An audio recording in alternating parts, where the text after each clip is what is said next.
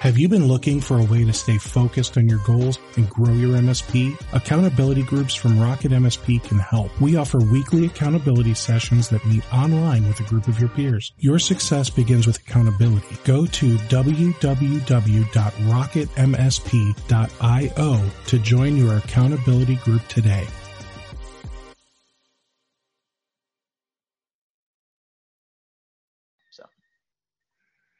Okay, it looks like we are live on YouTube, and now I'm just going to wait for the little bar to go across the screen on my web browser, so that way it brings up the live stream, and then I start hearing myself freak out and then close the web browser. Right on. That's about how this goes. There we go. I'm just going to wait for, and then I close the web browser. So that was awesome. pretty dead on. Okay, so welcome everyone to another installment of MSP webinars. I'm Steve Taylor, and it's Thursday, and I feel great. And we have a special guest with us today, George Bardisi. Ray made it. I think I should demote Ray, though, unless Ray wants to be a panelist. Nope, he demoted himself. So speaking of Ray unfortunately has a lot going on since he is in Miami. He needs to focus on family, friends, clients, and just kind of make sure that everyone is going to be taken care of with the impending hurricane. So he asked that we find a new presenter for this week, and hopefully as long as the hurricane doesn't take him to Oz or somewhere else, we'll have him back on here next week. So with that, we have George Bardisi joining us, and George is the CEO of VoIP. And he's going to educate us on using voice over IP telephone service as just another tool in the bag when it comes to managed services, and just one more way to get all of your customers' money. So with that, I'm going to pass it over to George. Feel free to tell them more about yourself and just dive right in, man. Right on. Thanks a lot, Steve. Ray, and anyone over in Florida, hopefully stay safe and, get out of Dodge, right? Anyway, just jumping back into the story. So a little bit about myself that I'll go into, what my background is. So like probably many of you on this webinar, I started an MSP, an IT company, an IT guy, whatever you want to call it, in 2001 in Philadelphia, or suburban Philadelphia. Don't live really downtown proper, about 30 minutes north.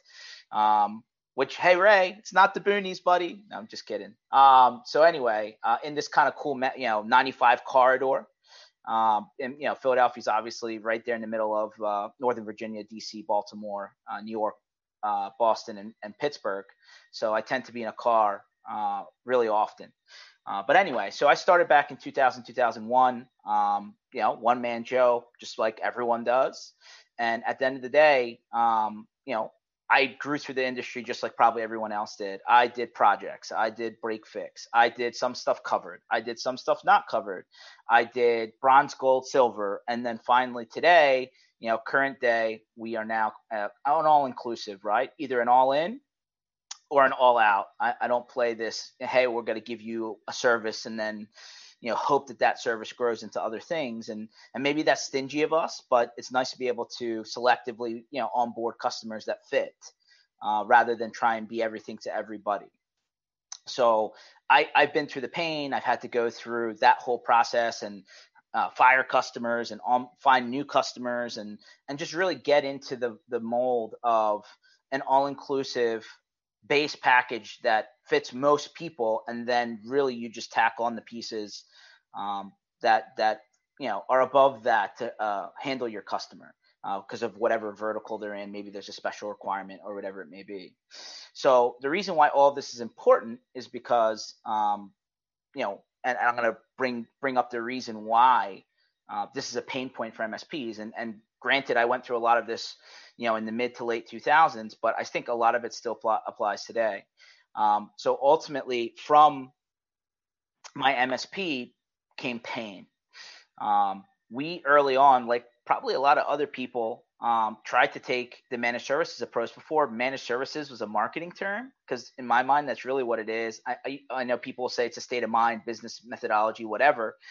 At the end of the day, it just comes down to cloud is a marketing term, managed service is a marketing term. It's taking what's there and packaging it, right? But at the end of the day, early 2000s when we first started our company,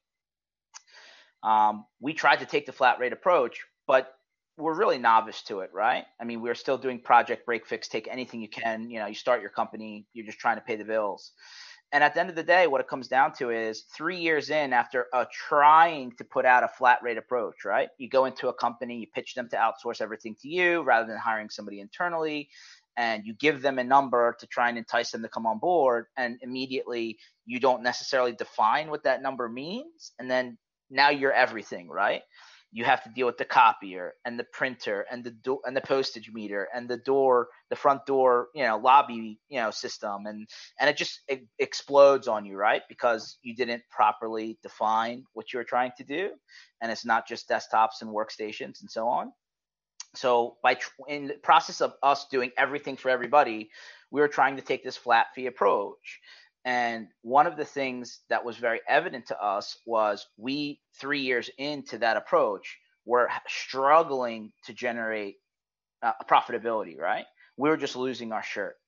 And we were trying to figure out why. And really, that's where the numbers all come into the play, right? So you hit your system, you start trying to do some sort of, research, lookup, analytics. You try and figure out, categories and where's all the pain and the noise coming from. And 3 years into our company, specifically attacking the flat rate all inclusive guys, we found that the phone system enigma. Now, again, granted, this was 03, 04 at this point. The phone system problem had just really burned to the point where it was 38% of our total help desk time spent annually. That's a problem.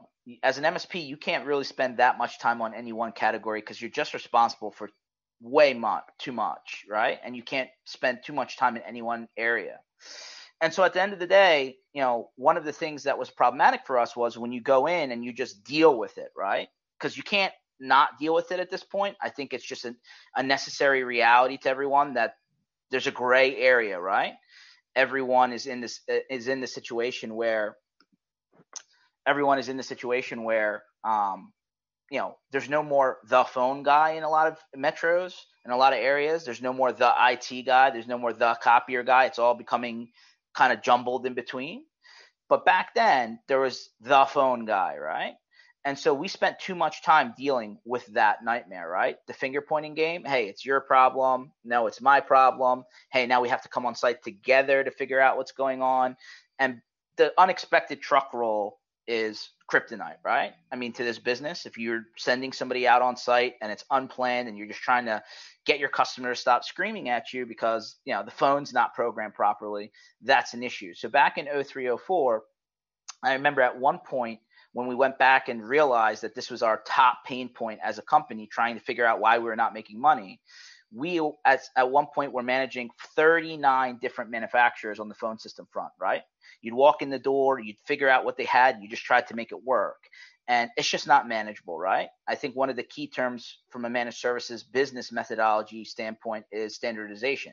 Nobody's putting a different firewall at every single customer, a different antivirus vendor, a different backup vendor, a different, once you start diversifying vendors in a particular line item, then you've just created more work for yourself, right? So we wanted to find a way to break back from this. And the same applies today, right? If you walk into a customer who's a prospective MSP customer and you have to manage 50 different PBX companies, hosted providers, cloud services companies, and it's all over the map, that's hard. And that's kind of unmanageable at scale, right? If you have a couple of accounts, maybe it's not a big deal. You start to build your customer base, it's going to be a problem. So ultimately, at the end of the day, the reason I tell you all of this is because you as managed services companies and myself coming from a managed services company really need to have an answer for this issue, right? telephony, PBX, hosted VoIP. And just like everything else, it can be the thing that starts the conversation that brings you into the larger managed services conversation, right? Like in my MSP today, I wouldn't just take a hosted VoIP customer. I just won't. I would use hosted VoIP or cloud PBX as a wedge to get in and say, let's talk about your bigger picture, because there's more to it than just this. Some people would just take telephony as a one-off service and just roll with it. And if that's you, so be it. I just hope you can scale it and manage it when you get busy.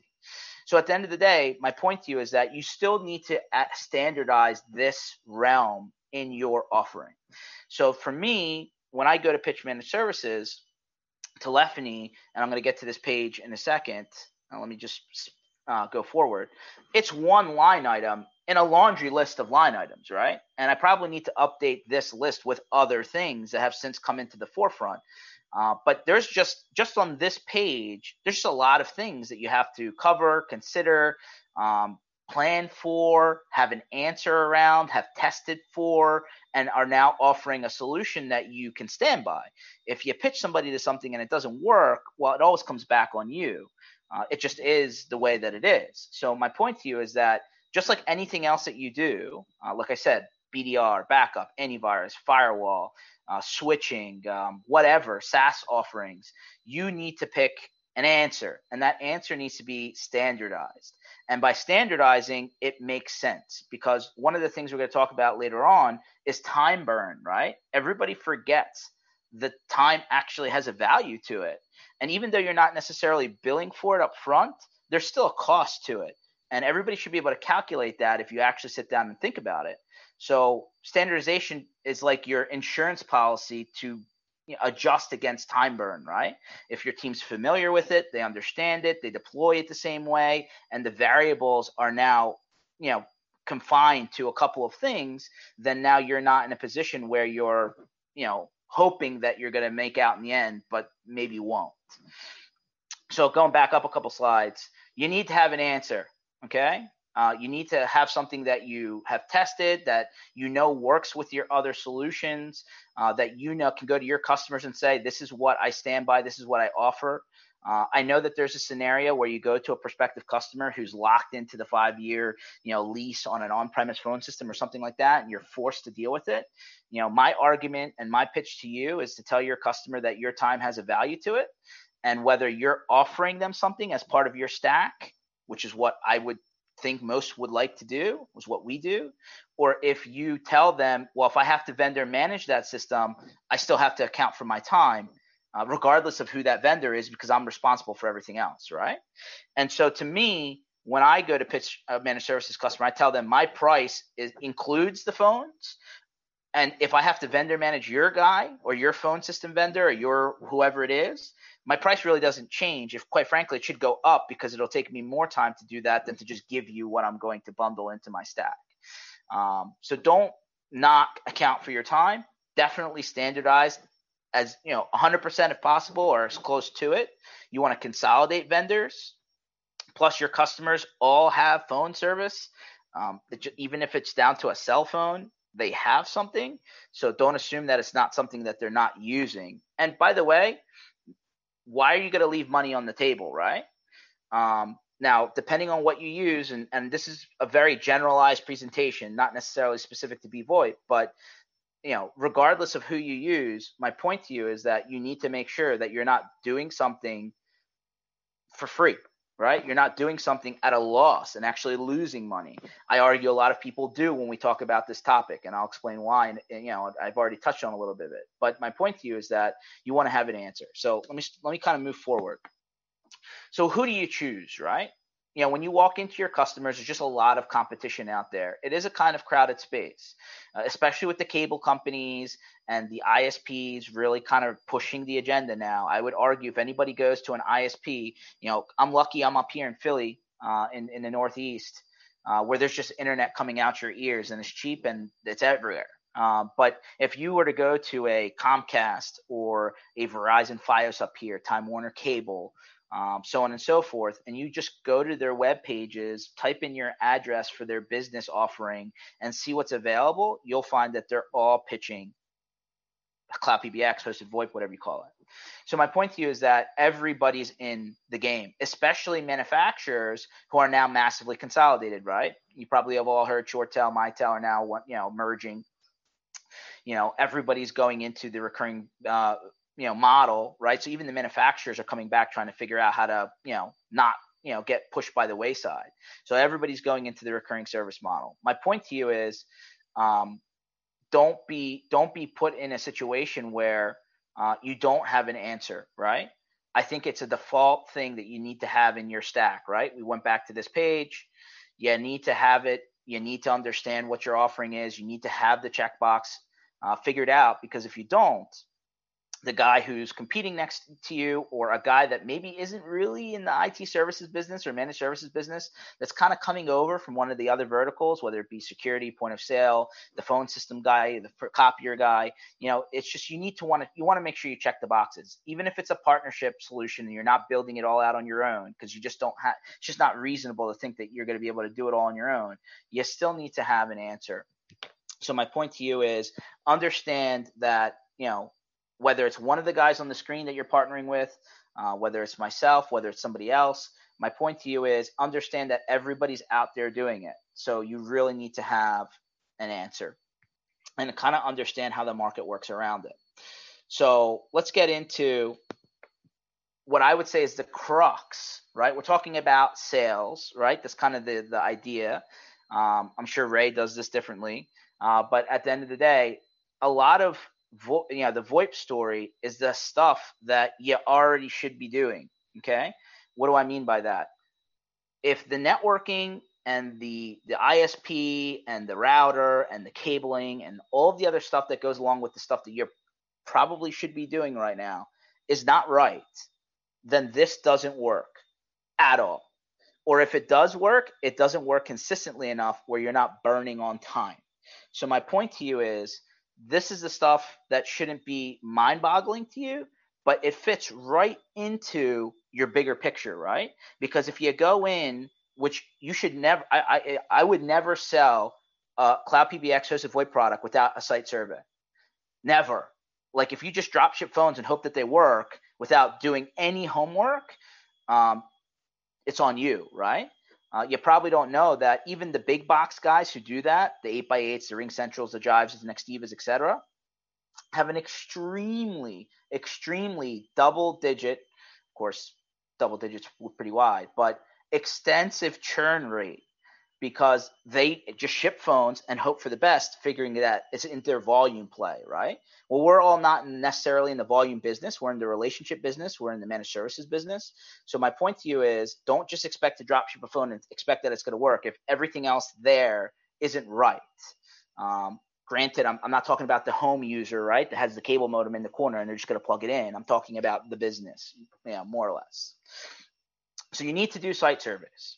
And on your site surveys, you need to account for things. You need to pay attention to things, because if you don't catch it now, you will spend an endless amount of time going backwards trying to catch up to stuff that you forgot, you missed, you didn't think about, it just didn't occur to you, your customer forgot. Like, you need to get the gotchas out of the way so that when you put your upfront time in, your recurring revenue after the fact is revenue and profitable, not time intensive and completely a waste. So things that you have to be, you have to really pay attention for when it comes to VoIP and site surveys. Facts. Do they use it? Do they not? They still have the copier machine. They still expect the copier machine to work. Make sure that you have an understanding of what's going on there. There's still modems out there. Funny enough, there's still, a lot of it's copier machine, but there's still modems out there. There's still the Staples fax machine sitting on somebody's desk. I can remember a now managed services account on my MSP. I walked in and they had 47 copper fax lines. And when I asked why, I could have almost assumed that they have a fax line, a copper, POTS line going to everybody's desk for fax, which is outrageous. So just ask the question. And a lot of the times you're going to find out that your customer maybe never thought about it. Maybe they're still paying for a service. because they expect it to use fax. Maybe they just don't care about fax anymore. But just ask the question, because it's that technology that just doesn't want to die. Alarm lines. I know building code varies. Like up here in Pennsylvania, you need to have 2 paths, right? Now, in the newer systems, those paths could be internet and cell. In the older way, it would be phone line and phone line, right? So at the end of the day, it comes down to, you need to understand that if you get a copy of the bill, which I'm going to go to in a second, you definitely, absolutely need to make sure that you don't forget about the security alarm, the fire alarm, or any other alarm service that requires a path. Because when it comes to consolidating of your bill, and when it comes to trying to figure out how to piece this all together when we're done this presentation, when you have all your data together, you need to have that accounted for. If it means leaving a couple of POTS lines behind because your customer may not want to rip and replace their alarm system because it just doesn't make sense to, then maybe you have to do that. You just need to be aware, because if you cancel a line and have to put it back in place after the fact, it is an absolute pain in the behind. Again, modems. There's still a lot of analog tech and older tech that requires modems for every reason. Just ask the question. Credit card machines, I would argue if the credit card machine is like within the last 4 or 5 years, most of them can be converted to IP based, where you just plug the Ethernet cable in and you're okay.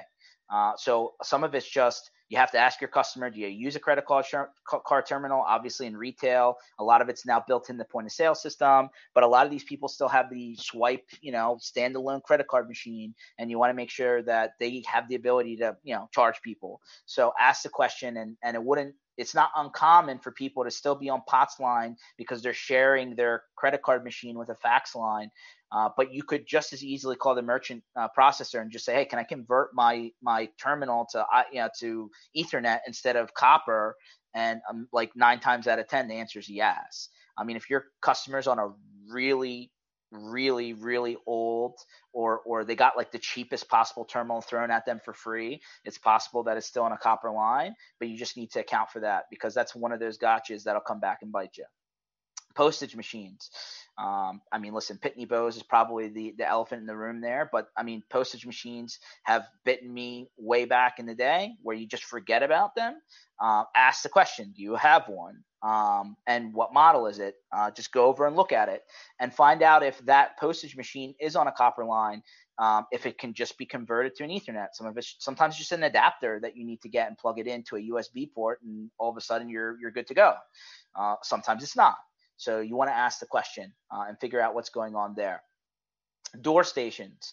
So this is multi-faceted, right? So it could be the lobby door system, right, where you go up to the front door and you press a button and that thing calls somebody on a line. And a lot of the times that line is a copper line or a POTS line.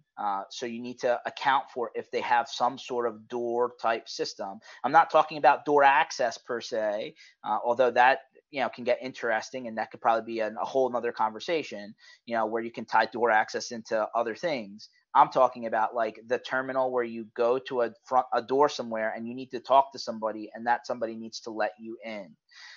So think about that and whether your customer has something around that, because that's something that gets you. The other thing is, especially for retail, they have these crazy little knick-knack devices where like they use a device to capture like a count of how many people come in and out of their building or their store, stuff like that. And some of those things require a POTS line, if it's an older model. So these are all gotchas. I wanted to start off with gotchas because this is the page that really gets people jammed up after the fact. If you don't account for it ahead of time, you don't want to be the person calculating how many phone calls and how many trips and how many, running around with your hair on fire. Of course, I have none. Trying to figure out how to backfix some of these things. And of course, paging, not just through the phones paging, like overhead paging. Whether it be through an old school bogan or some ceiling speaker, paging horn in a warehouse, anything like that. I call this the gotchas page. And it's okay if it's an analog system because you can tie into it. But my point is, ask the question.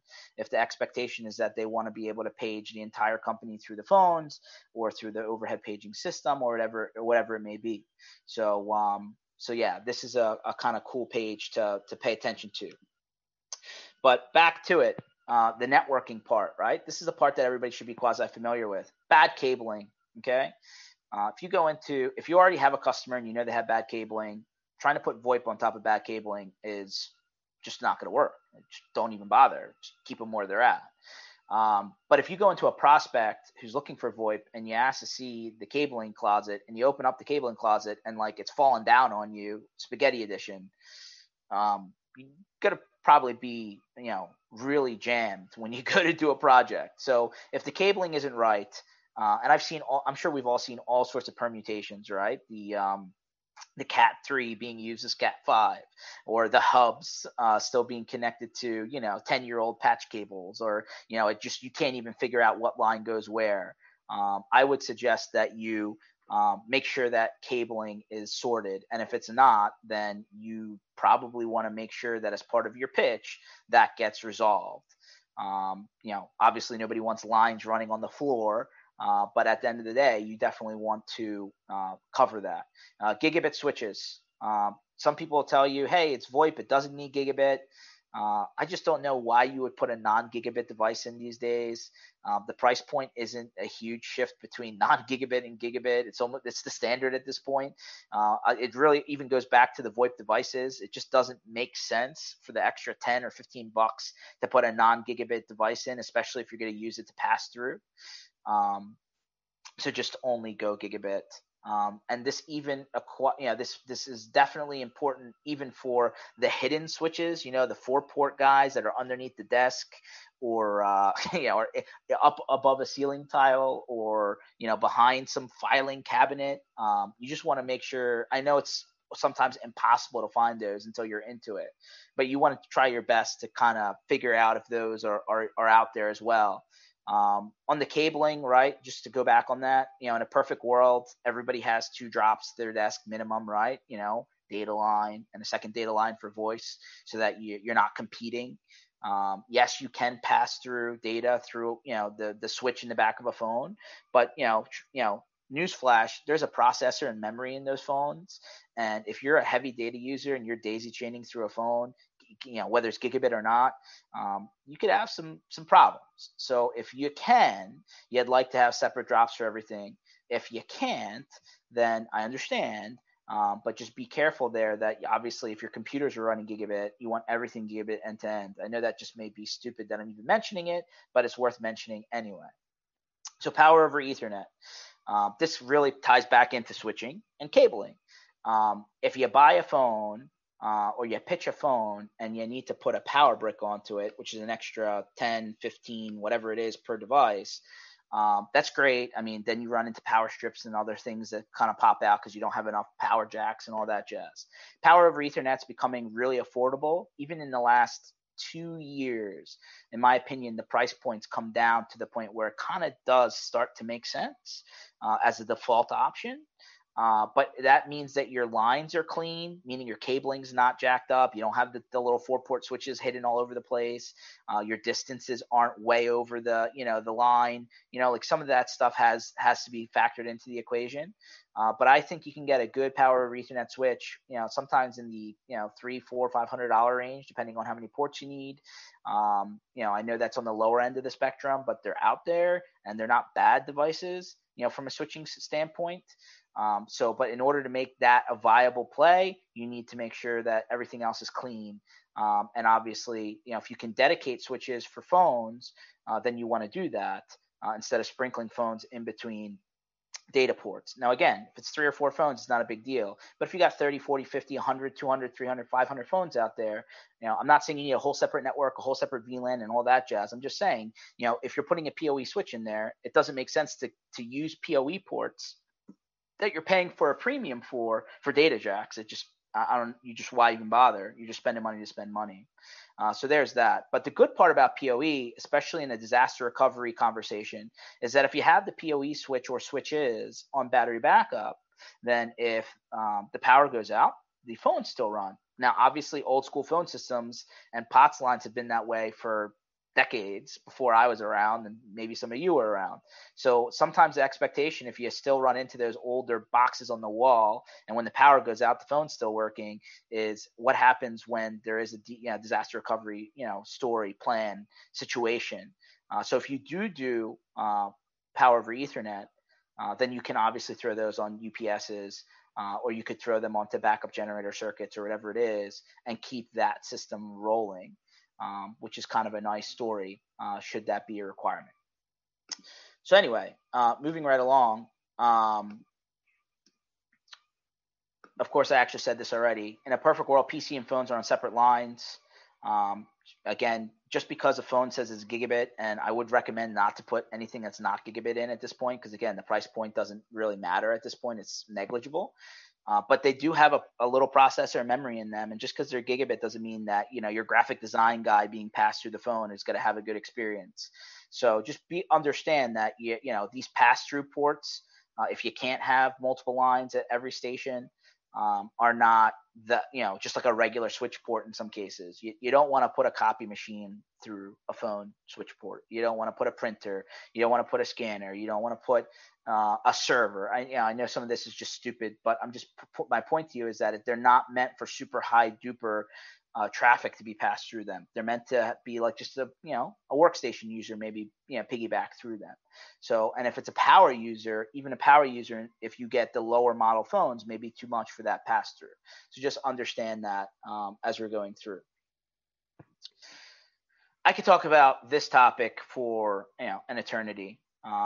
It's a sticking point, and depending on who's talked to you about VoIP in the past, and whether you're a Cisco devotee or not, because since they've kind of set a lot of the brainwashing around this in the industry, here's the reality: firewalls. If you're an MSP business, you're putting in an edge device that you can manage, and that you put everywhere, and that how to run, and that if you have an issue, you can contact somebody about. If you have a junk router in there, then it ain't gonna work. The same goes for an internet service provider. If you have a shaky internet service provider, then this isn't going to work. So my point to you is, when it comes to routers and firewalls, put in something that works. I'm a SonicWall fan myself. That may make some people cringe. I know that a lot of people are Ubiquiti guys, or Sophos guys, or Fortinet guys, or and I could go on and on and on. My point to you is, make sure you know how it works. Make sure that you can get support on that if you need it, and make sure that you have not put an underpowered device into the equation. If you go into an existing customer, you should already know what they have, right? But if you go into a prospect, you would want to know who their internet service provider is, and you'd want to know what router or firewall they're using. If you walk in the door and they're just using the cable modem as the firewall router, which it's not even a firewall, I just call it a router, the gateway, whatever, then I would be concerned, and you might want to pitch them something else. If you have a customer that's on an underpowered device, and you try and drop more traffic through it, VoIP or otherwise, it's going to cause a problem. It's just going to be more noticeable with VoIP. So in some cases, if with your existing customers, you may need to upgrade that device to something that has more juice to it. Point here is, no junk off the shelf Best Buy, Staples, quickie, units. You want something that's business grade. You want something that can manage. I know you've probably heard SIP ALG, SIP helper, NAT rules around VoIP. I just tell you, turn them all off. I think they're more trouble than they're worth. Just, my opinion. I think you'll spend more time trying to figure out how they work than actually them being beneficial to you. So just turn it all off. And then lastly, and again, I get yelled at a bunch. I'm not a VLAN fan when it comes to VoIP. I think it's overkill. I think it causes a massive additional effort when you go to troubleshoot things. If you're a VLAN guru and you want a VLAN, then I guess VLAN. But I think it's unnecessary. I think at scale it may be required. But I think at the end of the day, it's just a nice to have, and not a requirement. And I would suggest that you would only do it if absolutely necessary. What's going on, Steve? I see you, buddy. I figured now would be a great time to chime in. Why on earth do you not like VLANs? I mean, if I told you, I'll tell you right point blank. A lot of people don't know how to VLAN properly. I know that may sound outrageous, but it's true. And so when it comes to troubleshooting and support, the amount of time we spend trying to get people to get their head out of their behind and get to the point where they can try and diagnose an issue becomes compounded exponentially when it comes to VLANing. Like exponentially. Like I'm telling you, our support burden when it comes to VLANing will probably extend the amount of time that we would even put into helping somebody by 4 or 5x what we would do if they don't have it. Now, is this? Do you not do any VLANing at all, or are you just saying you don't separate the VoIP from the business network? I mean, I kind of pinged on it earlier. I'm a fan of a physical separation, right? Like even if it's just, hey, I dedicate a switch to VoIP, phones, because maybe I'm putting in PoE and it just makes sense to do that anyway. And I may not have a completely segregated network, meaning like logically my switches are still daisy chained and I'm still in the same network segment and I still have, everything on a flat network. That's traditionally what I would expect.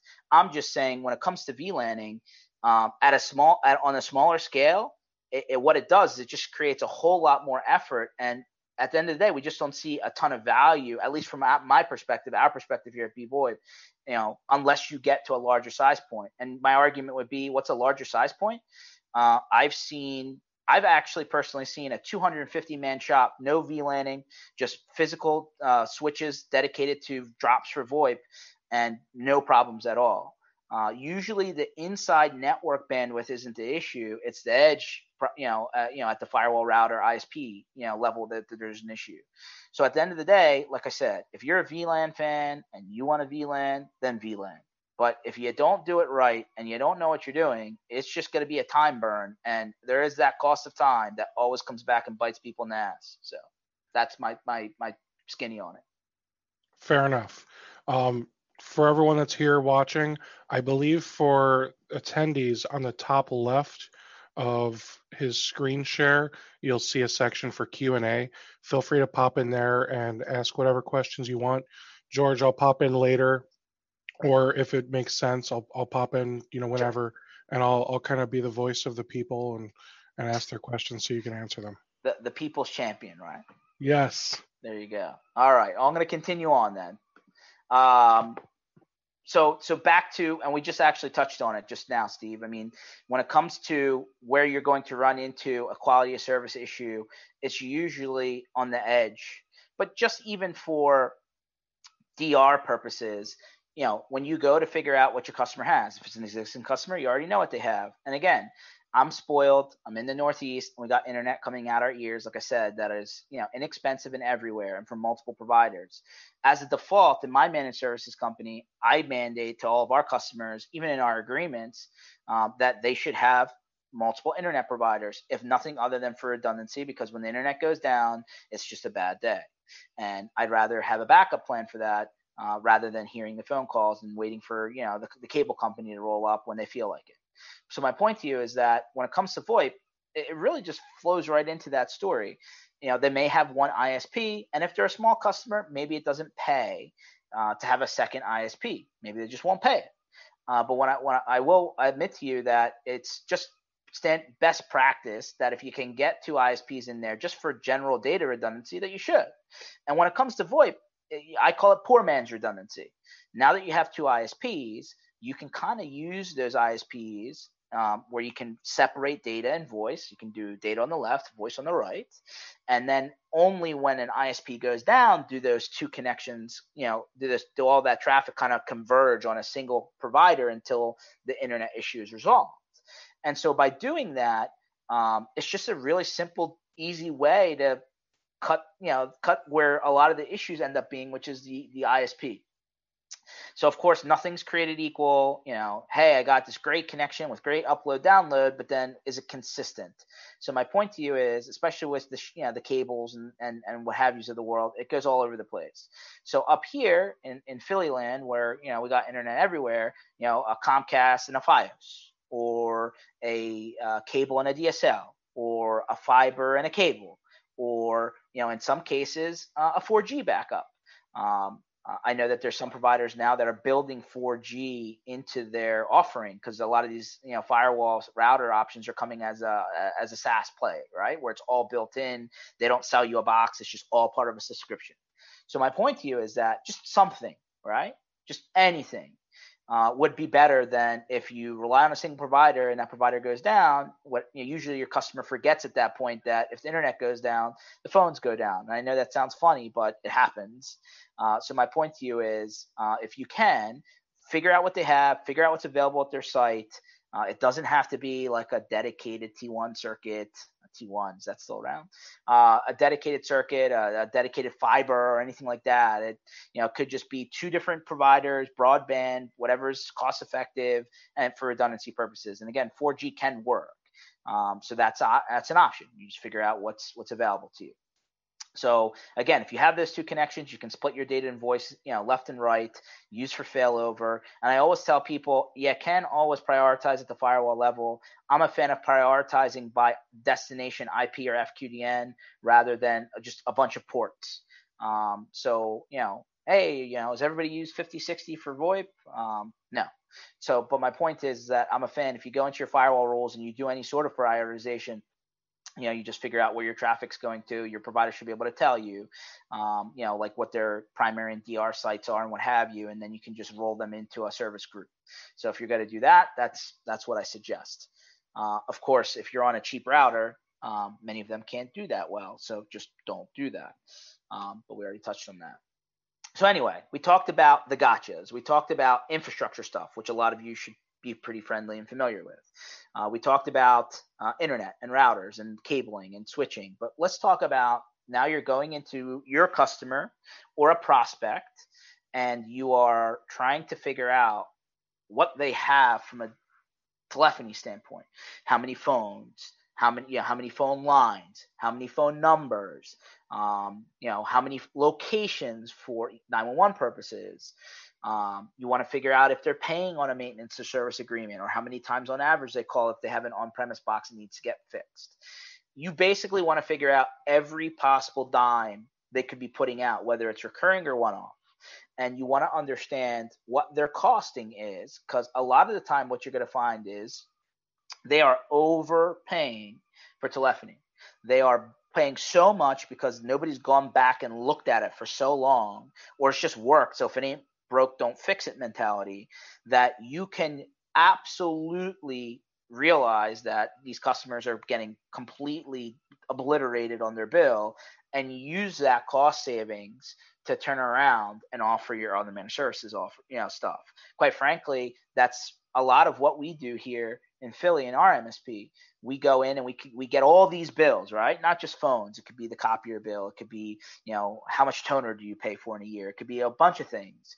And we consolidate all of that into a total output, right? Because a lot of the times the guy paying the bill or the girl paying the bill isn't the or maybe it's a CFO, whatever it is, doesn't take all of the pieces that you can offer and consider them IT or managed services, right? They consider them separate categories and they're in separate budgets and they don't put two and two together that all of this stacks.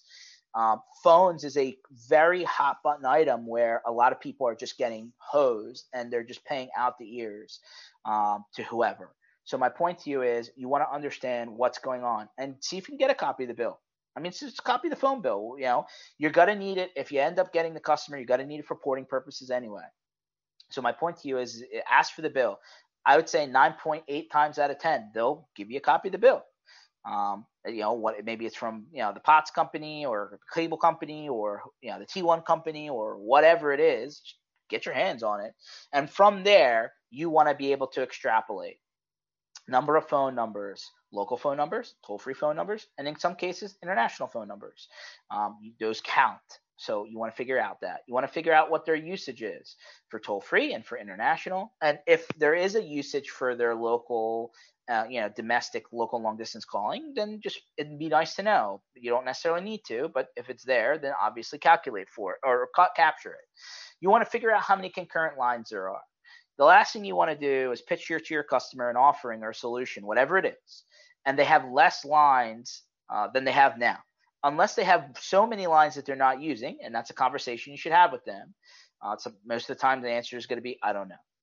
But the last thing you want to do is undercut somebody and give them something less than what they already have. So definitely understand concurrency. It's an important conversation. 911, again, number of physical locations, that plays when it comes to VoIP world. Because usually, sometimes, there's so many 911, E911 addresses you can put in for free, and then there might be a cost. So just understand how many physical locations, which should be pretty easy. Inbound, outbound caller ID requirements. If you run into a customer that has, 500 phone numbers or 200 phone numbers or 100 phone numbers because, there was just a block of phone numbers and they've been paying for it forever, does every single phone number need inbound and outbound caller ID? And if so, ask. And if not, if they're just inbound calls, then figure it out. Get their list of phone numbers and break it out with them. But you want to know how many phone numbers there are and what their caller ID requirements are. As far as, if they're already with a cloud telephony provider, that makes some of this easier. If they're still on an on-premise machine, whatever it is, then you want to understand if they're still under a lease, if they're still under a contract, a maintenance agreement, how much time they spend per year maintaining that, adds, moves, changes, and why does that matter? Because when you go to pitch your customer that final bill, you want to give them total output, right? And show them where you're helping them. It's just natural to consolidate all of that in one place. So this is an important one that people, forget to do, but I highly recommend that you do it because, quite frankly, it's going to save you a lot of pain, in my opinion. If you're going on site anyway, which you should, and you do the site survey anyway, which you should, and you're looking at all the tech stuff, which you absolutely need to do, then it would probably make sense to take the receptionist away for 5 or 10 minutes or when I say away, just like, hey, can I have 5 or 10 minutes of your time? You want to meet with the power user, sit down with them and just see how they use their existing system. I can't tell you how many times and how much time burn you'll go through trying to, after the fact, hear a customer complain about the system just doesn't work the way that we use it, or it's not the same, or you have this training curve. I know it sounds crazy, but it happens more times than not. Look at the phone that they're using. See how many buttons it has. See what buttons are on it. Ask them to show you how they make calls, receive calls, transfer calls, hold calls, park calls, the whole thing, right? Just the functions that they use to do their job. Because usually the power user will shed most of the things that you need to know versus just the non-power user. Get it all. Even record it on your phone if they'll let you, just to see what it is, because if you can't replicate most of what they're doing, I think you're going to be upset. If the company's larger and you have different departments, see if you can pick a power user out of most of the heavier departments, sales, customer service, the admin, assistant, that kind of thing, and see how they're using their system, because you don't want to pitch something to somebody that's less than what they have. I specifically around the actual hardware that you're going to pitch them, the phones themselves. Quite frankly, if they have 20 buttons, programmable buttons on their phone now, and you give them a phone with no programmable buttons, that's a bad day. It just is. You don't want to do that. You'll spend more time pulling your hair out. Just don't do it. So take a picture of the phone, see how they use it, talk to the power user. Okay, so now you've collected all of this information, right? You did the site survey. You got a copy of the bill. You met with a decision maker to figure out what the deal is. You've done the walkthrough. You've figured out the networking and the gear and what needs to be done, cabling, what have you. So now you got to put it all together. And in order to put it all, of course, when your customer sees a proposal, the first thing they're going to say is, man, this is a lot of money. Why am I doing this? Obviously there's an ROI calculation that everyone can do, charts, graphs, proposals, what have you. My point to you is that, usually a business decision maker wants to see the total damage. But this is my point in the wedge. If the customer's network is a disaster, then and they don't want to fix it, then they're not a candidate for VoIP. On-premise VoIP, hosted VoIP, cloud PBX, I don't care what it's called. They're not a candidate for it. This is a perfect opportunity for you as a managed services provider to do what you do best. get in there and explain the value of what you're trying to do and why it helps them, and why the only way for this to work is to make it happen. Now, I mentioned this earlier, but it's worth re-mentioning that if they're getting hosed on their bill, if they haven't re-looked at their phone bill in eternity, and they have the ridiculous cost, then you could absolutely use a lot of the cost savings in what you're going to pitch into helping defer the rest of the stuff that you're doing or offset it. We do per user per month bit pricing here in my MSP, and this is all baked in, especially the critical gear, right? Even routers, firewalls, and a lot of the switching gear and stuff like that. It's just included in the price point so that they don't have an argument around, I don't want to pay for that. But my point to you is that if their network is a disaster, then you need to true that up. So so the first thing is, again, we touched on it, cabling, switching gear. Are you going power over Ethernet or you're not?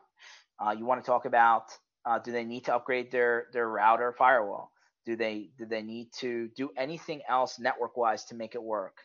ISPs, if you're gonna pitch them a second ISP, get the quote for that in your proposal, whether it's 4G, second broadband provider, whatever.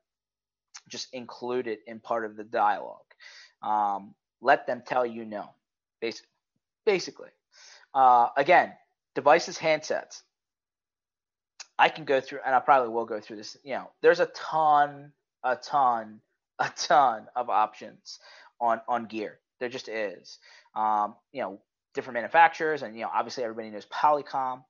At the end of the day, you want to make sure that you cover the basics: the desk phones, the conference room phones. If there's cordless phones out there, you just want to make sure that you're covering yourself.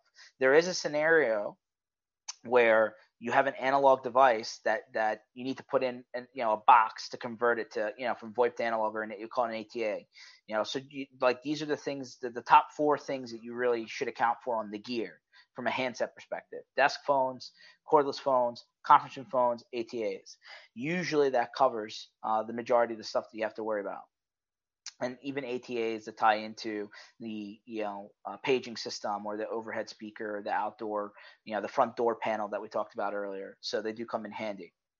Of course, you want to pitch them your recurring service, right? Whether it be a per user per month, like a lot of the major guys do, or we do it a bit differently, where you can do it that way, but you're not billed that way. But my point to you is that your cost of the actual recurring plan is going to factor into what their existing bill is, right? We talked about concurrent lines. We talked about phone numbers. We talked about E911. We talked about fax. Do you need eFax or not? Do you need to, keep a copper line around because it's just easier? Do you need to put in a fax ATA? One of the things that I probably forgot to mention, and it's worth mentioning now, is, a lot of the requirements and some of the verticals that you may be dealing with, right? Medical, financial, government. When it comes to analog, it just is analog, right? You don't think about it. But when you think about HIPAA compliance, when you think about, Sarbanes-Oxley, when you think about SOC compliance, stuff like that, you need to understand that when you go to VoIP, some of the data that's transiting needs to be dealt with specifically, right? Now, the reason I bring that up was specifically on the thought of fax. If you're going to pitch an eFax solution, that eFax solution needs to be HIPAA compliant. That provider needs to be able to give you a BAA. Even when it comes back to phones, if you go to a medical practice specifically with HIPAA, and people are leaving voicemails for prescription refills, or they're leaving, patient information in a voicemail or call recording, then you need to make sure that your provider will give you a BAA and HIPAA compliance. So my point to you is that you just need to be careful that when because we're driving the VoIP traffic over data, you need to understand some of the compliances then start to kick in. Dial tone. If you're going under a plan, a service provider where dial tone is included in the per user per month or per seat per month fee, then it just is what it is. I would argue that you need to just pay attention to the fair usage policies. I guess that even comes into the equation for just trunks or SIP trunking.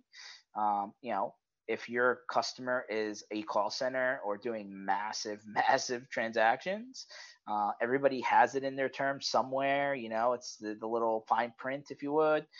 Just make sure that you understand what that threshold is. Just ask. Most of them will tell you. Some people say, well, we'll let you know when you hit it. But if you are in a organization that does a lot of it, then that could be a problem. So my point to you is understand the fair usage policy, conversation with whoever you're talking to. But when it comes to dial tone, it's an interesting conversation. I can show you a couple of examples, but the reality is that, if you're pitching a solution where dial tone isn't bundled into it, right? It's a separate item that you have to select, right? How many lines, or how many minutes, or what have you. Then you need to have those metrics together, right? Usually you start off with the number of lines that they already have and work backwards if they don't need those. But again, you also want to ask your cloud services provider who's bundling the dial tone into their per seat per month price point, how many concurrent lines can I get? I'm sure everybody says unlimited a lot of the times, until it's not. So you just need to ask the question, because there's always a caveat at some point, right? There's a point where it does hit.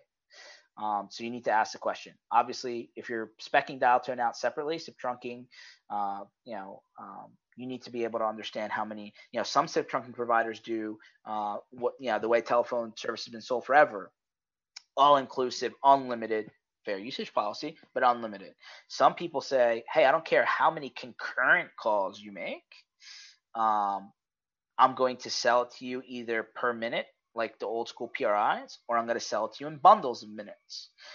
So back when we talked about when you got their bill copy, that may play. Maybe it's less expensive for you to pitch them, unlimited concurrency with bundled minutes. On the vice versa, if you're pitching them per line per month with all usage included, then obviously how many outside lines do you need? But so there's different variations, right? And there's some SIP trunking providers out there that do like unlimited incoming minutes, but then you pay for your outgoing minutes or stuff like that. There's all these little caveats. Everybody does it just slightly different. But you just want to understand what your customer has so that you're not pitching them something where there's a surprise. It's worth mentioning that you want to keep your dial tone separate. There's probably people who have considered, hey, I'm just going to fire up, a machine in Amazon and load asterisks, or hey, I'm going to go buy this box and throw it in there, and then just roll it all together and go out there and find the cheapest SIP provider in the world and try and roll it all together. I actually think I have a second PowerPoint that I've kind of held out here. Do I? No. You know what? Let me pull it up. 1 second, because it's worth mentioning. You want to keep your worlds separate. If you don't, you're going to have a problem when it comes to dial tone. I'm kind of going off script here, but I'm going to pull this up. You want to keep your universes separate when it comes to dial tone, unless you're going to be the man, right? Unless you're going to register as an interconnected VoIP provider and file and remit and comply with federal, state, county, local, 911, regional. Actually, I was just with a provider yesterday who said that, like in South Carolina, they have a consortium of counties that come together, and now the counties, the consortium has a line item on the bill. So my point to you is, if you're going to try and bundle dial tone, really ask yourself, are you in that business? I would say 99.9% of the time you're not, and don't do it, and just sign your customer up for that service. No differently than you would for the internet provider, right? How many people are signing their customer up for Comcast or Verizon or Frontier or whatever it is, Cox, and you're passing through the costs of the internet service? Probably nobody. So my point to you is that usually if you're gonna pitch SIP trunking separate of a all-inclusive like Ring Central type solution, 8x8, Nextiva, whatever, my point to you is that you're gonna need SIP trunking. That SIP trunking should be set up in the end customer's name, and the transaction of their money flow should be flowing from the customer to the carrier. If you're anyway in between that process, you're going to have a problem. So just don't do it.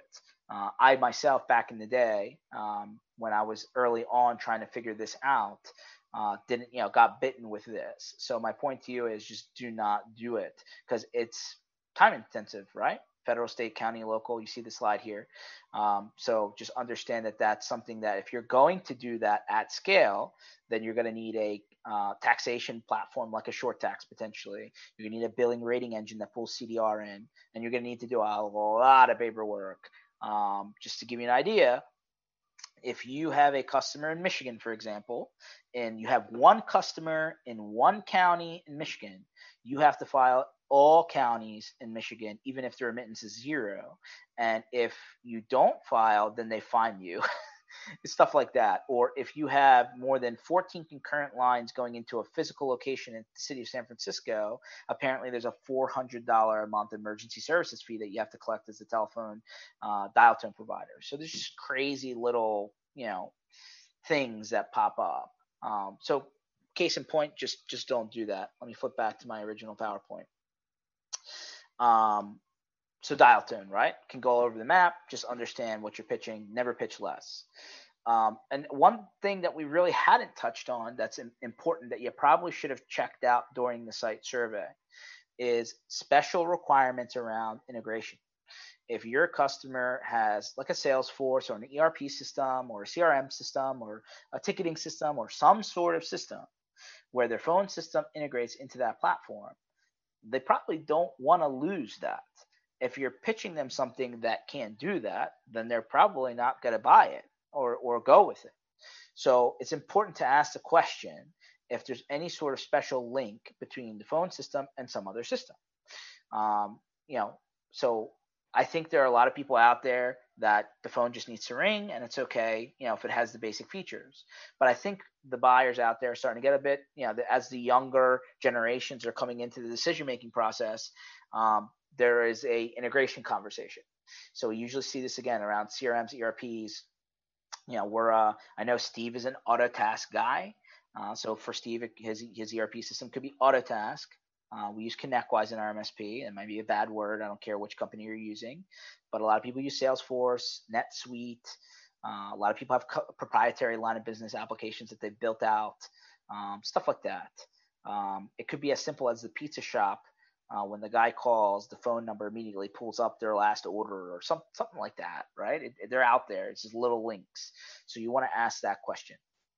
And so the reason we're going through this page is to understand how you're going to put the proposal together. So the one thing that I put on the bottom of this page is time, and more time. If somebody picks up the phone and goes to RingCentral's website and buys phones and they just get drop shipped and they plug them in, maybe they work, maybe they don't. But as an MSP, there's probably project time involved here. Quite frankly, I'd always charge project time as only in my upfront onboarding fee. You need to figure out what that is. And you need to figure out what that is for the first 90 days. And you need to figure out what that is after the first 90 days. Usually when you put something in, a new server, a new software, an upgraded version of a software, a new SaaS application, a new backup solution, I don't care, whatever it is, the upfront time is usually in the setup and usually right after the setup, right? So I'm telling you about 90 days. After that, on the telephony side, things usually quiet down. If you have done the right time in, making sure all the technical stuff is done, making sure that the system was configured and set up properly, making sure that you've done training with your end customer, and you've spent the time to make sure that they know how to use the system up front and you didn't just skip over that, don't. All of this has time associated with it, and we're all in the business of time in managed services, right? So if you're just expecting to go plug in some phones and they're just going to work and it's not a big deal and the customer can log into some web page and figure it out on their own, no. I would not expect that to be the standard, and I would not expect that to be your reality, because where's your value add, right? You're supposed to be helping them manage their technology. So definitely think about how much time it's going to take you to assuming you've already gotten all the networking stuff done, right? The switching, the cabling, all that other stuff that we talked about. Think about how much time it's going to take you to configure the phone system to make sure that it matches everything they need with auto attendance and ring groups and call queues and voicemail recordings and all this stuff that comes along with the phone system. And figure out what it's going to take you to train them, right? They're a large organization. You may need to do several training sessions. More than likely, your training is going to be done on site rather than remote. I don't know. Have some training material maybe prepped. But my point is that there's a time component, right? And then turn around and think, and this is where people usually lose their shirt. What happens after they've gone live? How much time is it going to take you to support that customer? Could it take you an hour a month, half an hour a month, 2 hours a month? Is it a question? Is it a problem? Are you troubleshooting something? Do you need to roll a truck? If you're pitching a service where you make a very low commission, 5, 10, 15%, whatever it is, and then somebody calls you and you need to spend time helping them keep that system working, get that system working, make a change, and you don't have that all baked into, hey, just here's a link to this article. I've already done the work. Just follow it. But my point is, it takes time, and by the time you've put your time out, have you covered the cost of your time and commission? I'd argue, especially on the smaller deals, you probably didn't, and that month you lost money on that project. Which is back to an earlier point that I made, which is, does it pay to just sell phones? I don't know. Not at a small scale, it doesn't.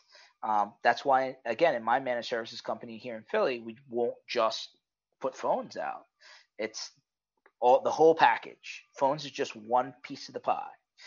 So consider that, right? Because everyone's time has a value. Now, whether you're undercharging for your time or not, that's a whole different discussion, but it still has a cost to it. So understand that. So before I go into Steve, I'm kind of throwing you a bone here. Should we, at this point, because we went over a lot of material, should I ask questions? Can we get questions from the audience, or should I go into more of what a proposal stage would look like? Hey, if people have questions, go for it at any time. But so far, nobody has said anything. I think you've just got them so darn engaged that they're just watching. Well, hopefully it's good information, Steve. I know I'm rambling a bit, but I'm just going over stuff that has hit me one way or another. So, do we got something here? We've got a question from Ray. VoIP is awesome. Well, VoIP is awesome. We are both in the VoIP business, yes. All right, I got. Here's one. Why not use SIP ALG in the firewall? Yeah, it's a good point. So SIP ALG, a guy yesterday, I flew down to Atlanta and came back to Philly overnight. He said routers were always designed to be a specific way, and then everybody broke it. Every router manufacturer does it differently, right? NAT versus PAT versus how they implement NAT versus how they handle rules around SIP, what have you. SIP ALG is just, in the VoIP world, is like kryptonite. You're basically hoping that the firewall manufacturer, the router manufacturer, figured it out and did it right. I'd argue that if you have the right solution out there, you just don't want to rely on the router's mechanism to handle that. Now, again, are there Edgewater type appliances out there? I know that like SD-WAN is starting to get real trendy in the marketing and stuff like that. Yeah, I mean, there's a lot of it out there. I'd argue that a lot of the VoIP platforms out there have already figured out the correct way to handle it, assuming that you don't have a junk, really, Best Buy router out there that can't handle the traffic, and that it will take you more time trying to diagnose your quality service issue with it turned on than not. So we just tell you to turn it off, at least from my perspective. What do you think, Steve? I don't play around with the SIP ALG feature at all. I don't get the opportunity to play with too many UTMs, to be completely honest, to where they have all these fancy features. Most of my clients are still running on like a Netgear, not a home Netgear, but like the Netgear VPN firewall, like the more cost-effective one. I just gave bunny ears to the bear. So yeah, I've got like 2 Meraki's out in the wild, and I don't ever play with SIP ALG because the VoIP just works. That's what you'd hope to happen, right? So yeah, answer is just more times than not, it's a headache. Unless you're like work for Sophos or something, or a firewall manufacturer, and you think that you can do it better, I'd argue that a lot of the VoIP manufacturers have overcompensated on their side to prevent you from needing to use it. And sometimes by turning that on, you could actually jack with whatever they're doing on their side and cause yourself more pain. Is kind of really the thought. Yep. So saw a question pop through here. Yep. Who typically is expected to support the system after it's implemented? Yeah, so this is a great question. Remember that initial part when I started open in the middle of the beginning of this webinar, and I said, hey, remember back in 03, 04, 05 when it was this, and the phone system guy said it's your fault, and you said it's their fault. The SIP provider, hosted PBX provider, cloud VoIP provider, whatever you want to call it, has no purview really into what's happening locally, right? So it depends on the issue. Is it a quality of service issue? Is it a configuration setup issue? Is it I want the system to now do something I hadn't had it doing before? Who can help me get that going? It's a really interesting, wide open question. My point to you is, if you're the MSP and you're managing all the technology, right? You're managing Google Apps or Office 365, the firewall, file sync and share, internet, blah, blah, blah, blah, and the customer has an issue, are they likely to call the phone number of the VoIP provider, or are they going to call you? Steve, what do you think? They're going to call me. And then what are you going to do? Call you. But my point is, the second you have your customer go directly to a provider and they start asking technical questions, they don't need you anymore. Well, that could be an issue, but also, does the customer have the answer, right? What if the VoIP provider asks them to do something that isn't good, and then they have a problem, and now you're trying to figure out what broke? I mean, I don't know about you. How many times have you asked your customer to power cycle something and they power cycled the wrong thing? You roll the truck, you show up, and they didn't pull the right cable, right? So far too many times. I would argue that you want to not give, customer experience is a big topic in the industry, but you don't want to necessarily want your customer to go down that rabbit hole. So I would say that on the perception of the customer, you're the man. You're the man. They're not calling Microsoft directly. They're not calling Google directly. They're not calling Adobe or whoever else directly. They're going to call you. To be fair, if they could find a number for Google, they would probably try. Yeah, and then you're going to get like a switchboard operator, and they're going to say, do you know your party's extension? Yeah, I understand. So that's my answer. I would say that the vast majority of people out there are going to expect to call you, and if you're not properly, covering your time, then you're just working for free, and at that point, you're losing money, right? So, I know there are providers out there that say, "Hey, give your customer our number, have them call us," and if you're comfortable with that provider and you want to do that, feel free. I would think that you would be able to solve their problem faster, and you would be able to make sure that they don't put themselves in a position where the customer's like, oh, just reboot your router, and then they took the whole company down because they didn't realize it, right? Your customer maybe is just not paying attention, and maybe you want to do that differently. So there's that. What do you think, Steve? I'm with you, man. I think I'm with you on that. I see another question here that I don't even know how to answer the one. Ballpark, how much revenue are you pulling in via VoIP for your business? I mean, I think if I had to guess, I would guess that your answer is none. Yeah. Well, let's go back to this chart, right? and this chart, I actually have a question on. Sure. What the hell does it mean? Because 500% of what? What? I know it's specific to BVoIP, and I'll tell you, and I don't want to necessarily make this a sales thing, right?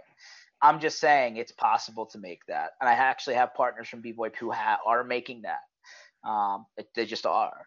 It's possible in our world. But putting that aside, how much money are you making from VoIP? It's a loaded question. Depends on who you're working with. Depends how much effort you're going to put in.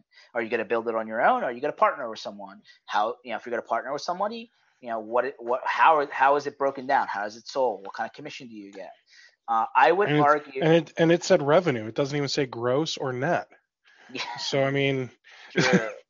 you could say I'm bringing in $3 million a month, Yeah, but I'm losing 2.9 money. million of that could be costs. I know a lot. I know a lot of people that have lost their shirt on trying to do VoIP on their own. I'm not trying to afraid people away from that. I know people put boxes out. It's fine.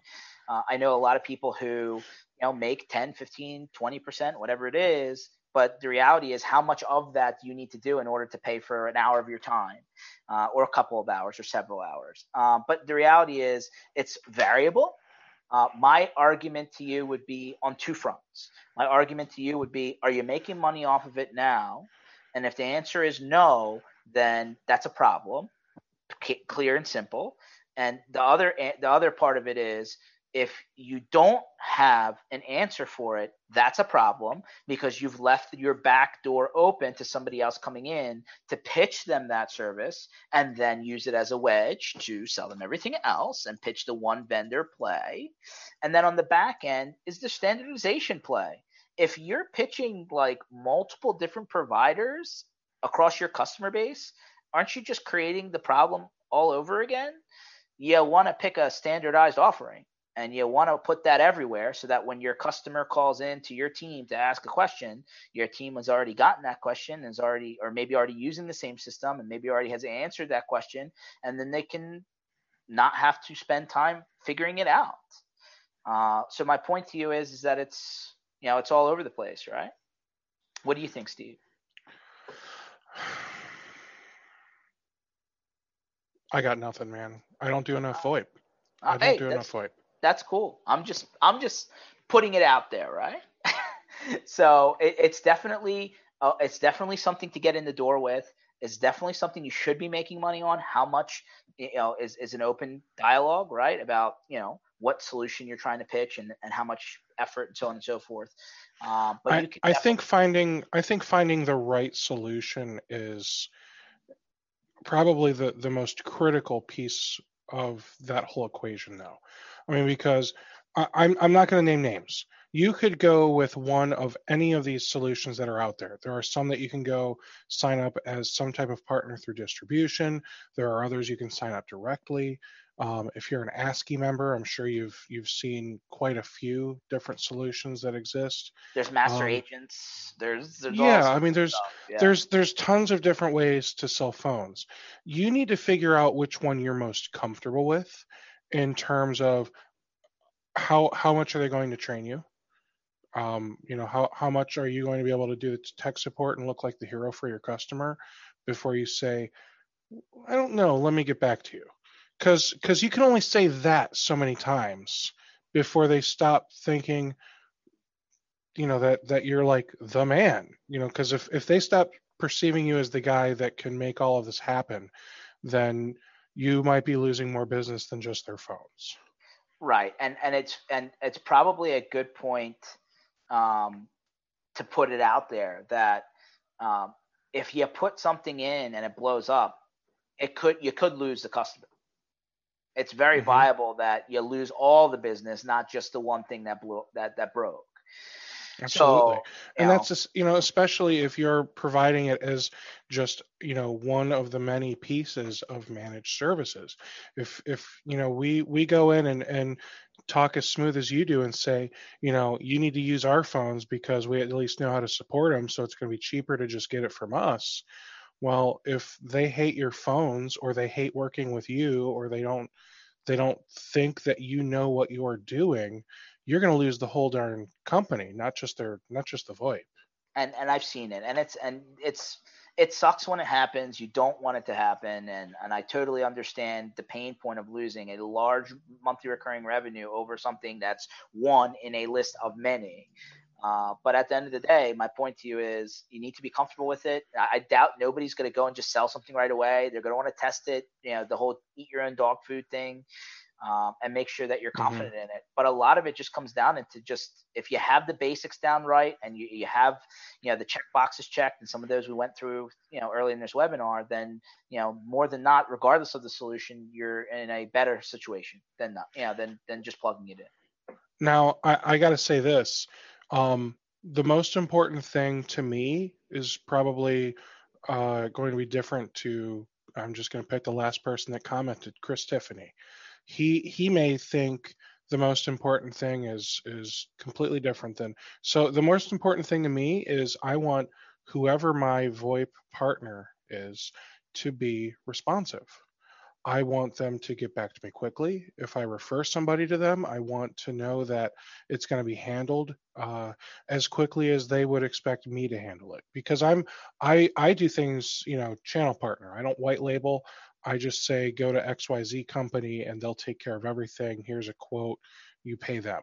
You know, so now my reputation is still on the line, and now I have to rely on a different company to provide the same level of service that my customers get from me, which I'd like to think I provide an exceptional service and go out of my way for my customers, answering phone calls at 8, 9 o'clock at night to my cell phone, which I know I shouldn't, but it's just what I do. Can my partner handle all that? Are they going to get back to them as quickly as possible? That I would say is more important to me than margins. Yeah, selecting the right vendor, how much money you're going to make is definitely a big part of the equation, and is it worth your time? But you're absolutely right. There needs to be a confidence in not just the technology, but in the people that you're working with, and just like any other channel vendor that you're working with. And many of the times, this is the reason why you would dump a solution, not because the technology doesn't work, but you just can't get the right help. So yeah, it's an important part of the equation. And like I said, how much money you make is, a lot of it comes into what you choose and how much time you're going to put in. Mm-hmm. So with that, I know you wanted to look at a proposal. Yeah, first. I had a template proposal. Let me just pull it up. Let me stop sharing my screen real quick because I gotta flip through. Okay. Just give me a second here. And while you're flipping through, Yep.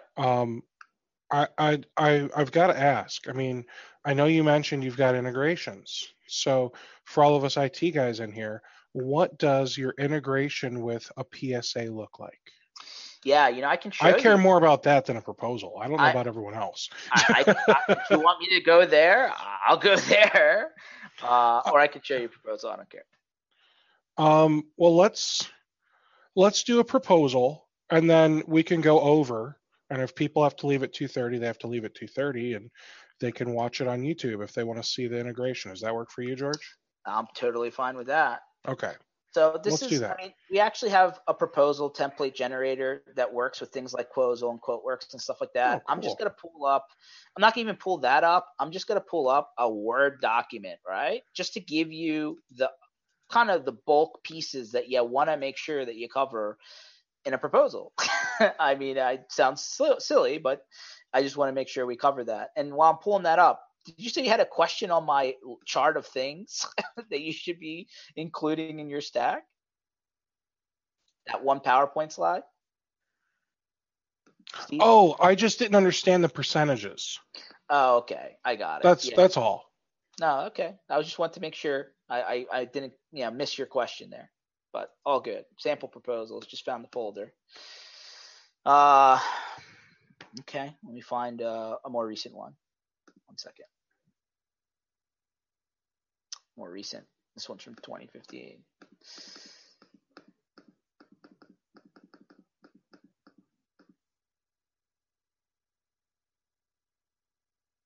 All right. Hey, this is old, but you know what? It the last page says a lot. So, I mean, again, you can pretty it up, talk about features, whatever, but I think it all comes down to the dollars and the cents. But this would give you an idea of, I almost don't want to do this. This is supposed to be, this is specific to us, and this is supposed to be open-ended. So maybe if somebody wants a copy proposal, we can do that offline. Let's just keep this generic, Steve. Let's go. Okay. Whatever. Yeah, I just, let's keep it vanilla, right? Because that's what we wanted to do with this webinar. Okay. Well, I do still want to see what BVoIP is capable of when it comes to PSA integration. Sure. Because that sounds cool, man. Yeah. So again, we are a ConnectWise shop, but you're an Autotask shop. And by the way, hopefully if anyone's going down to ACL, Autotask Community Live next month or next week, right? Next month. Let us know and you can hang out with me and Steve. But anyway, It's gonna be a good time. it will be a good time. So I real quick, heard there might be sharks. well, I mean, based on what happened in Houston, there might be sharks going down the free state, right? Freeway, right? A question just popped up, man. What's up with the teddy bear? Where did that come from? I didn't see it. It just popped up in the Q&A. Oh, that's Webley. He's my co-host. I forget to introduce him these days. I just assume everyone knows him. Oh, well, right on. Well, there's your answer. All right. So you see my screen, yes? Yes. All right. So there's a little tab here. Now, if you're an Autotask user, Autotask is completely web-based and has been for some time, right? But if you are a ConnectWise shop or another PSA for that matter, and we work with a lot of them, then we primarily work with the web-based version. For those ConnectWise guys out there, if there's some on this webinar, do understand that they're planning to go away from the fat installer client, and they want to have just a completely web-based experience. Pretty much by the end of this year. About time. Maybe they can do that with lab tech in the next decade. Sorry. I'm not saying anything. That's all you, Steve. I'm not. Yeah, I'm just giving you a hard time. Yeah, I'm with you. User experience is important. So anyway, you see this little widget that pops out. I'm using Chrome, right? This little widget that pops out. When I make and receive a call to the phone system, the first thing I want to know is the phone number that's come to me or gone out in the database, right? Okay. If it's not in the data, if it's in the database, it's going to tell me, right? Because it's going to immediately do a match. But if it's not in the database, I can immediately go in and start to search my Autotask database, ConnectWise database, whatever. Well, let me go back and look for George. And find all, and search for companies, contacts, right? Usually if it's in service, a ticket-based situation, you want to find the individual, right? Sorry if I'm interrupting, but sure. So I see some that have green icons, gray icons. So gray icons are companies and green icons are contacts. Got it. Because they both say CO, so it's not very helpful. Yeah. Well, that's why at least they're color coded. That's why we have the color coding, right? So you pick the individual, right? And you notice that by default, there's a checkbox here saying, hey, save this phone number because it's not in the database, right? And if it's not in the system, then it didn't happen. And you don't want to have the person call you the next time and not have the number, right?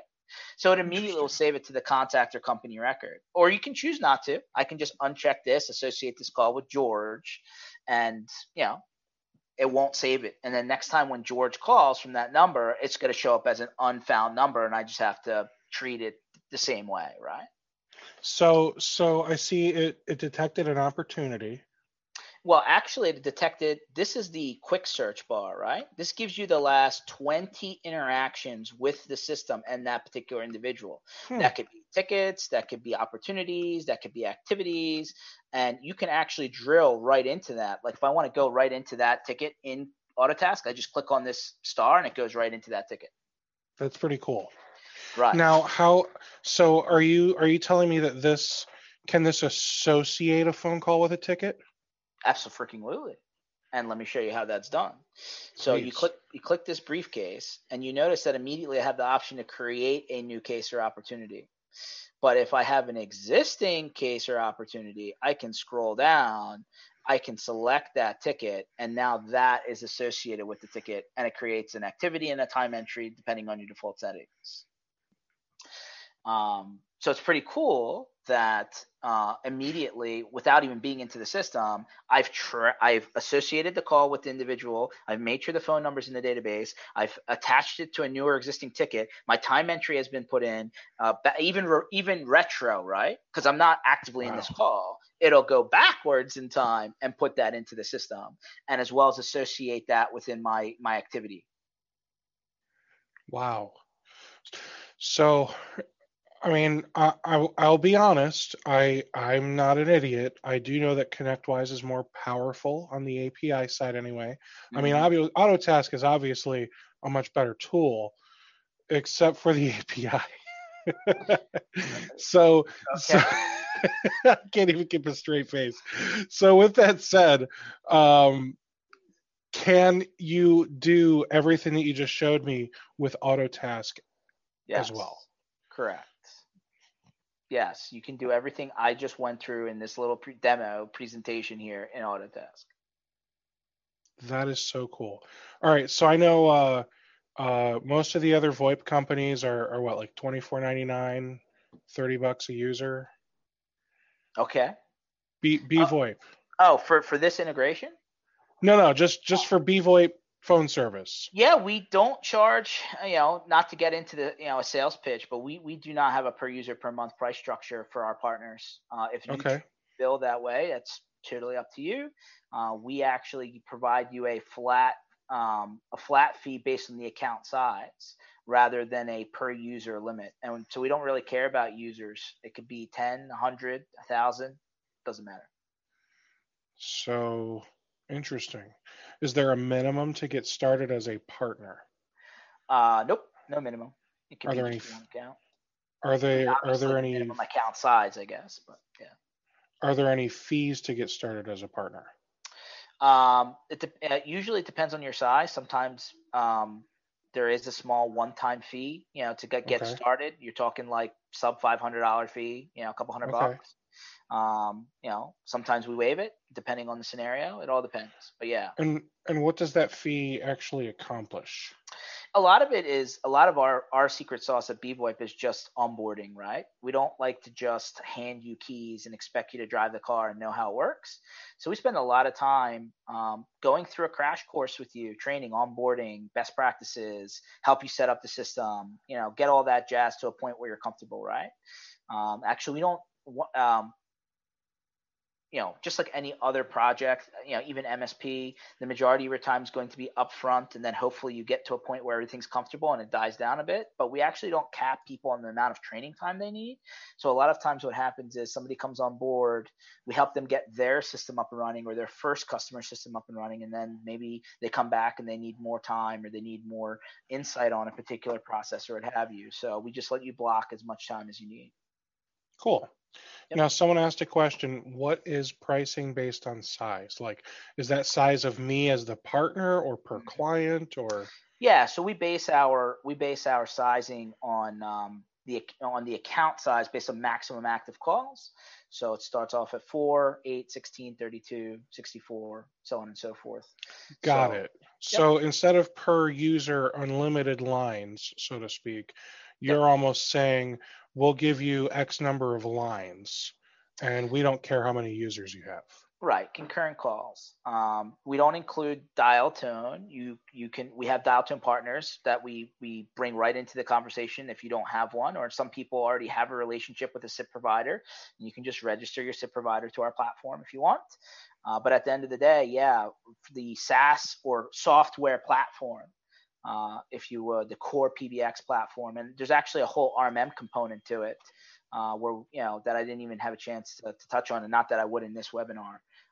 We give you the whole kit and caboodle for just a flat fee. Okay, and then So this person asked, and I believe the answer is yes. So you're only providing a portion of the VoIP solution. So you're providing the phone system while somebody else would provide the phone. We're not a carrier. We're not a dial tone carrier, a CLEC, an ILEC, an interconnected VoIP provider, whatever you want to call it. We view ourselves as a SaaS company.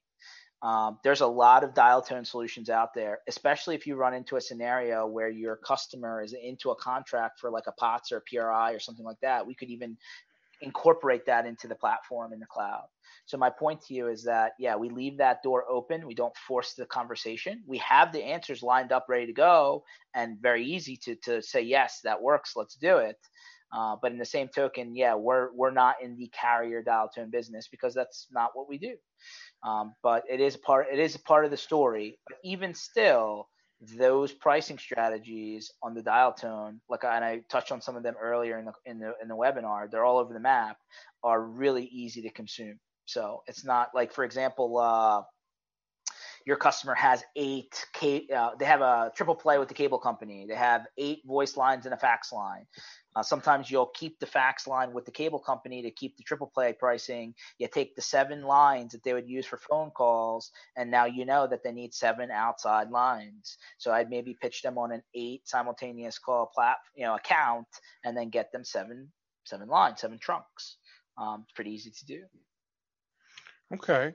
And then ballpark, just because I'm not a very proficient VoIP guy. So Yep. ballpark, what does a SIP trunk cost?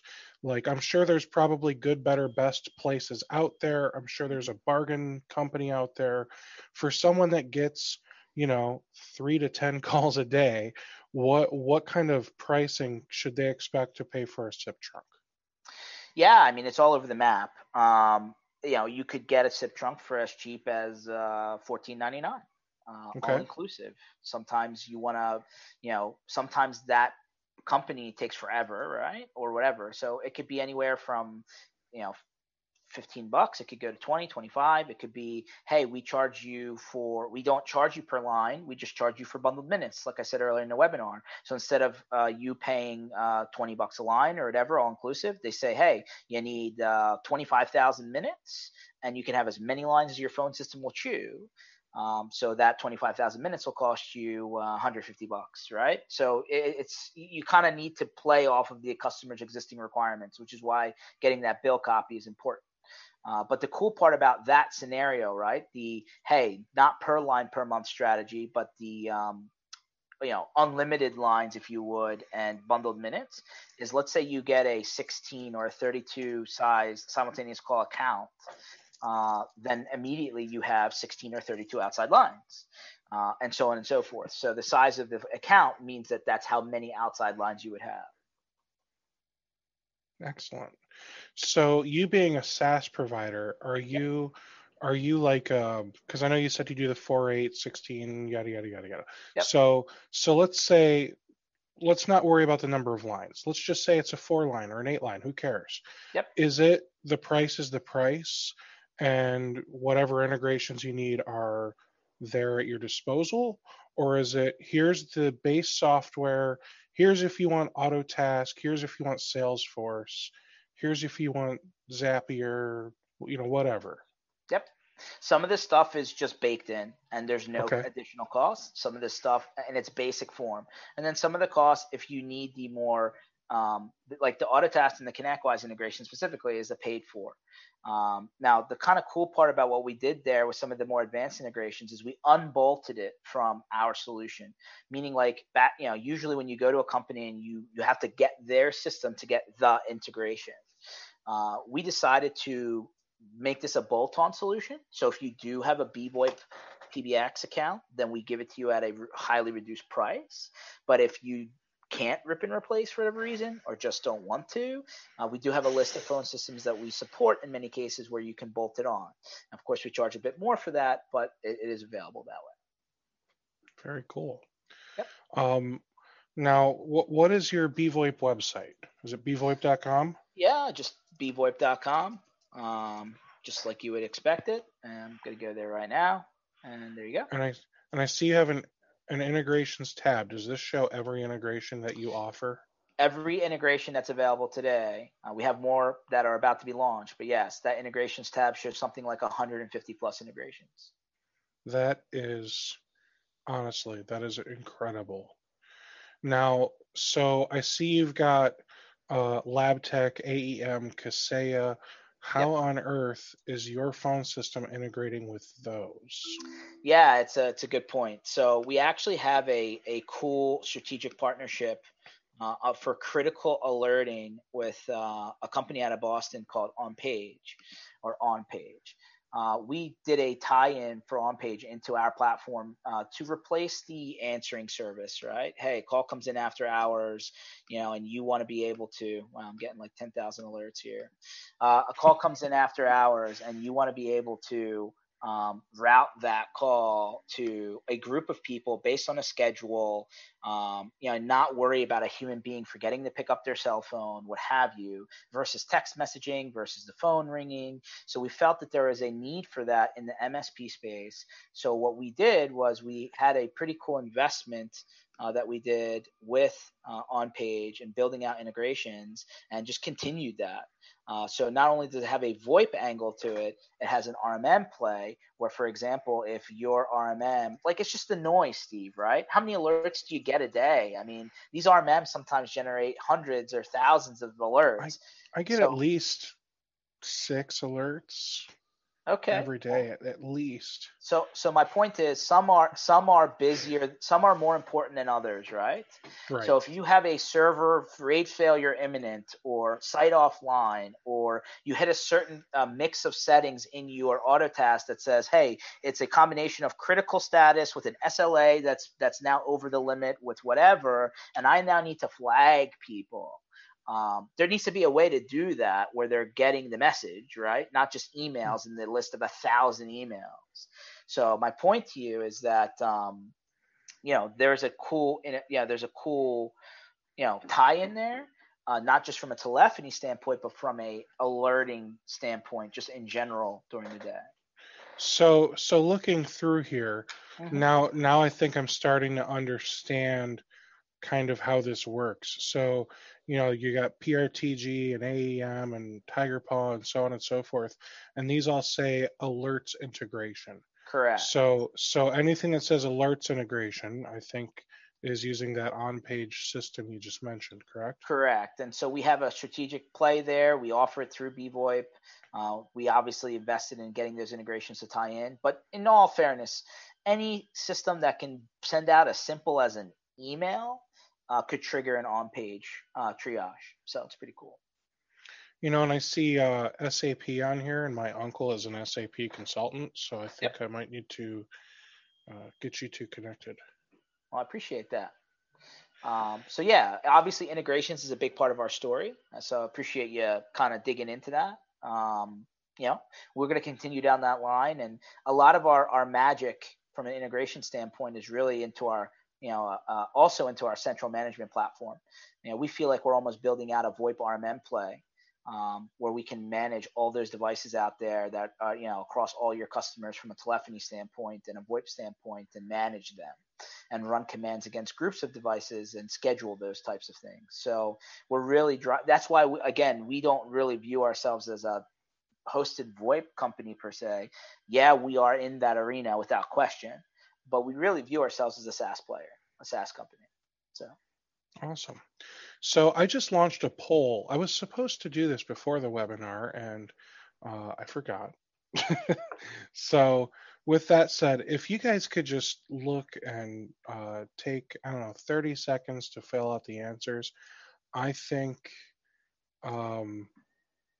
I think that'd be cool just to get, kind of where you're at today.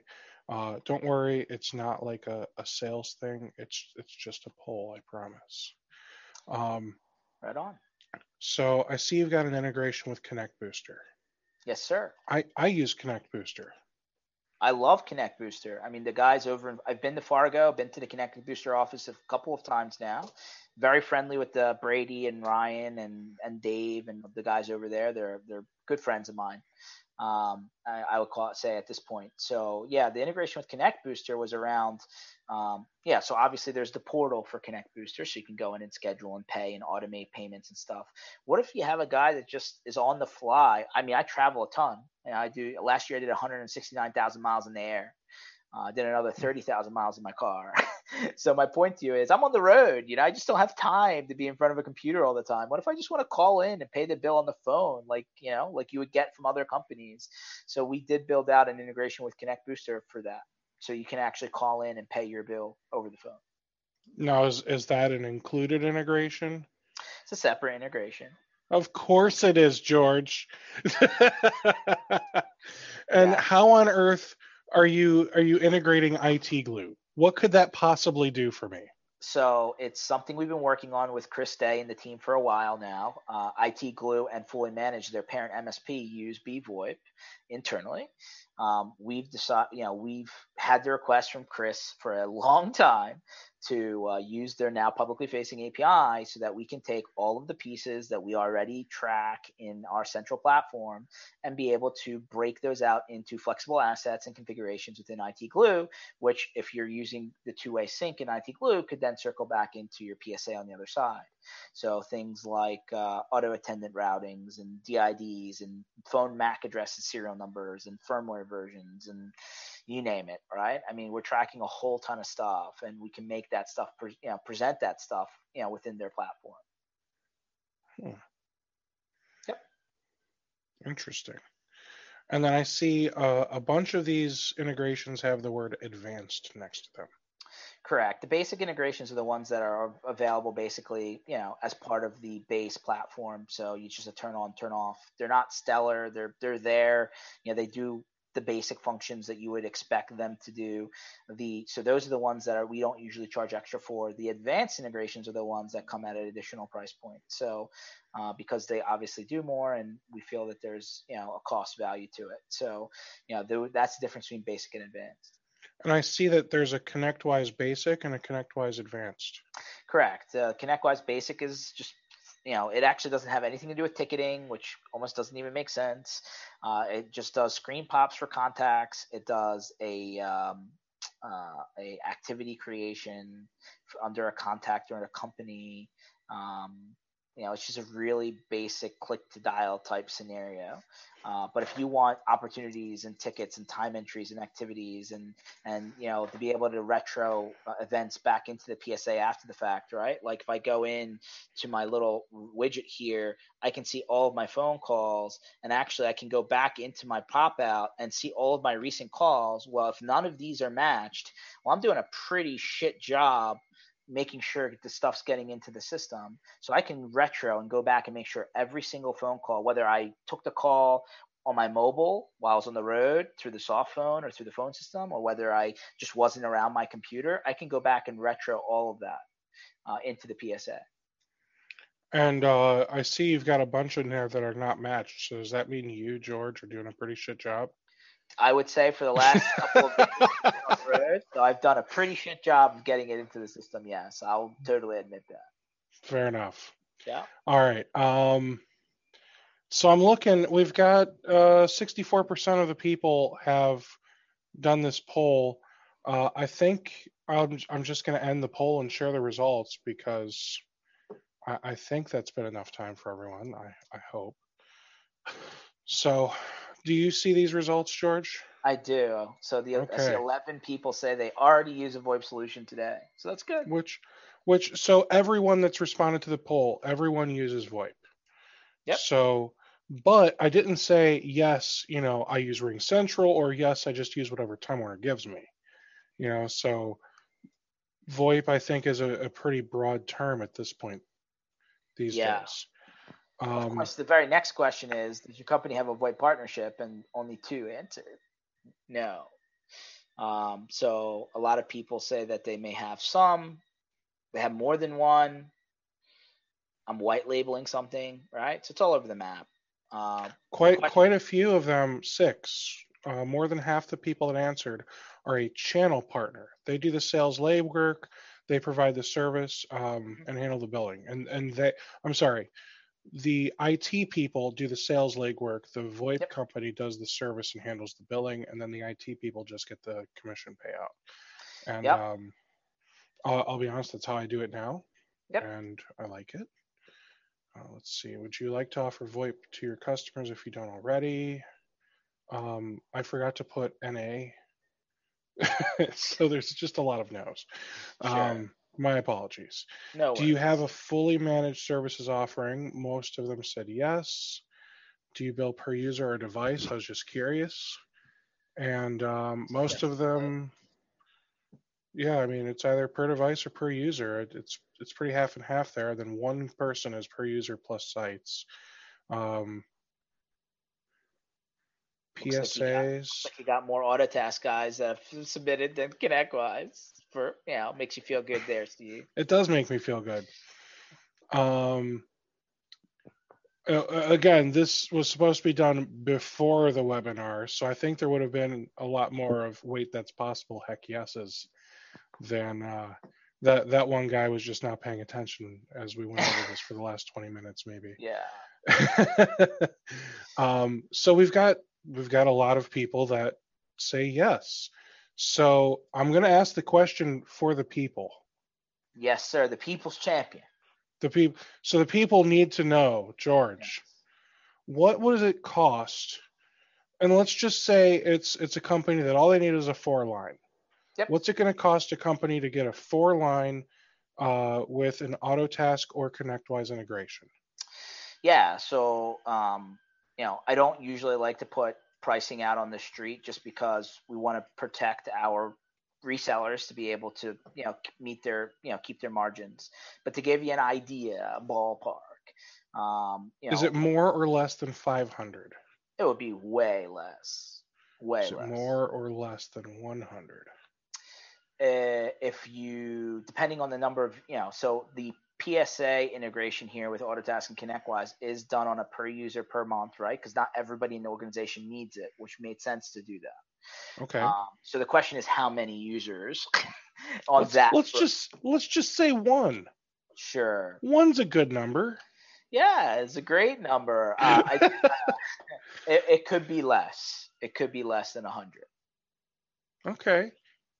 And then from there, they would still need to get their SIP trunk or trunks. Correct. And that would be, let's say they went with the affordable $15 one. They would need to get 4 of those to have it work for each line? Correct. It's an all-inclusive, yeah. Mm-hmm. So now we could be closer to 200, though. Depends. It all depends. You could be at the 150-ish mark. You could be at the, if you're on the VoIP side, we do kind of discount the integration a bit. So you could be closer to the 125-ish one. You could maybe squeeze it in. It's possible at your cost without reselling it, just your cost. It's maybe possible to get it, closer to the 100. Okay.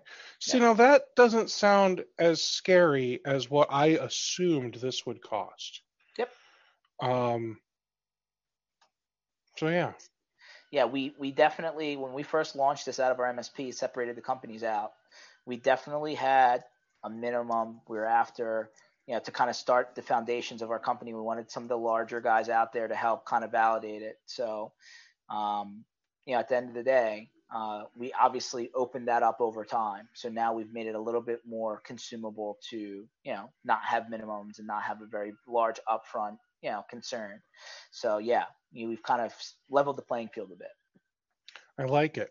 So I think my last question is, how do people reach out to you and say, hey, George, we love it. We want to partner with you. We need to learn some more. Yeah, absolutely. So, you can always, call us here at VoIP or, right on our contact page here. You can see our numbers. You can see we have our US number right there up front right here. There is a partner, on our partners tab, there is a, partner program page, and you can actually at the bottom of that put in a interest in becoming a partner and fill that out, and we'll get back to you. We do have our guys on chat. I kind of killed the chat here, but it does pop up. You can always talk to us. We're on chat for a good part of the day. You could always email me as well. So if you want to do that, first initial last name at bvoip.com. So yeah, it can get to us a lot of different ways. Awesome. Thank you so much, George, even though I asked you tough questions at the end. No problem. I tried to answer them as best I could. Hey, I get it. We want to be helpful but secretive. It's more about you gotta protect the partners, man. I get it. It's all good. Right. We're channel only. We don't sell direct, right? So it's more about us protecting our partners. So right. So if I call you, you will give me a price. It's not a dance of what do you want to pay? As a reseller, a potential partner, for that matter, because you don't necessarily have to resell. We will give you a price over the phone, but we won't sell direct to an end customer, right? So if we get somebody who's Wonderful. not an IT or MSP shop calling us saying, hey, I'm a school, I'm a company, I'm an internal IT director, and I'm looking for this, we would refer them back out to somebody who's in our partner base. So Now, what if they're not an IT shop? What if they are a web design company? But maybe they have an opportunity to resell it. Maybe they do sales, Infusionsoft for websites. We would, at this juncture, still push them to a partner. Really? Yep. We don't sell direct. We only sell through a partner channel right now. Yep. So I guess what I'm saying is you would not allow a web design, like a local web design company, to become a partner so that way they could resell it with the Infusionsoft integration. If the web design company is going to start doing some sort of IT or managed services and make sure that the networking is done properly, and they're going to offer that as a vertical as their practice, possibly. But again, it doesn't make sense for us to sign up people who are going to not have the networking and technology infrastructure part down and just go and expect to plug something in. I think that's counterintuitive, and we're right there in the Ring Central 8x8, Nextiva, Jive, etc. game where there's going to be a high churn. At VoIP we have a really low churn, like at sub 2%. That's awesome, man. Yeah. So I see under partners, if you wouldn't mind hovering over that again. Yep. I do see there's a referral program also. Yeah. So if you're a VoIP partner and you refer another IT company or MSP to join our program and they decide to stick around and do it, then we actually give out a referral credit. So. Okay, so you hear that, guys. You tell George that you heard about it through this webinar and he's going to give me lots of money. Well, you got to be a partner first. Darn it, George. I mean, listen, I'd love to give everybody free money. But yes, that is a caveat. Fair enough. George, this was awesome, man. I really appreciate you doing this. Even though it was last minute, you did a phenomenal job. The information you showed us was great. I love the integrations that VoIP offers. And I love what you showed people for, how to do some best practices when it comes to pitching this stuff. I do know that one person said he would love to see the proposal. Yep. So maybe if you have time, if you want to, yeah. Well, I actually do have to jump off, and I went 30 minutes into the call, so maybe I can shoot something over if you don't mind. Sure. And then maybe I can just pop it up on the Patreon if you don't mind. That's fine. I'll try and pull a sample proposal out. Cool. All right. Thank you, sir. All right. You have yourself a wonderful day. You too. Thanks a lot, everyone, for joining. Thanks, George. Bye. I guess I could stop being live on YouTube now. There we go. Awesome. Thanks so much, guys. I feel like that went really well. I'm going to close that. Still hearing myself. Oh, that's so frustrating. It opened it up twice. All right, I'm going to promote everyone to panelist, and we're going to have fun now.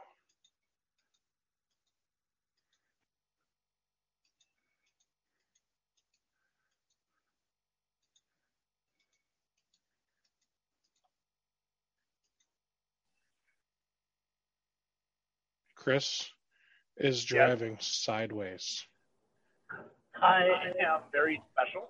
You're still live on YouTube, I think. Interesting. Yep, it says it's still live. Have you been looking for a way to stay focused on your goals and grow your MSP? Accountability groups from Rocket MSP can help. We offer weekly accountability sessions that meet online with a group of your peers. Your success begins with accountability. Go to www.rocketmsp.io to join your accountability group today.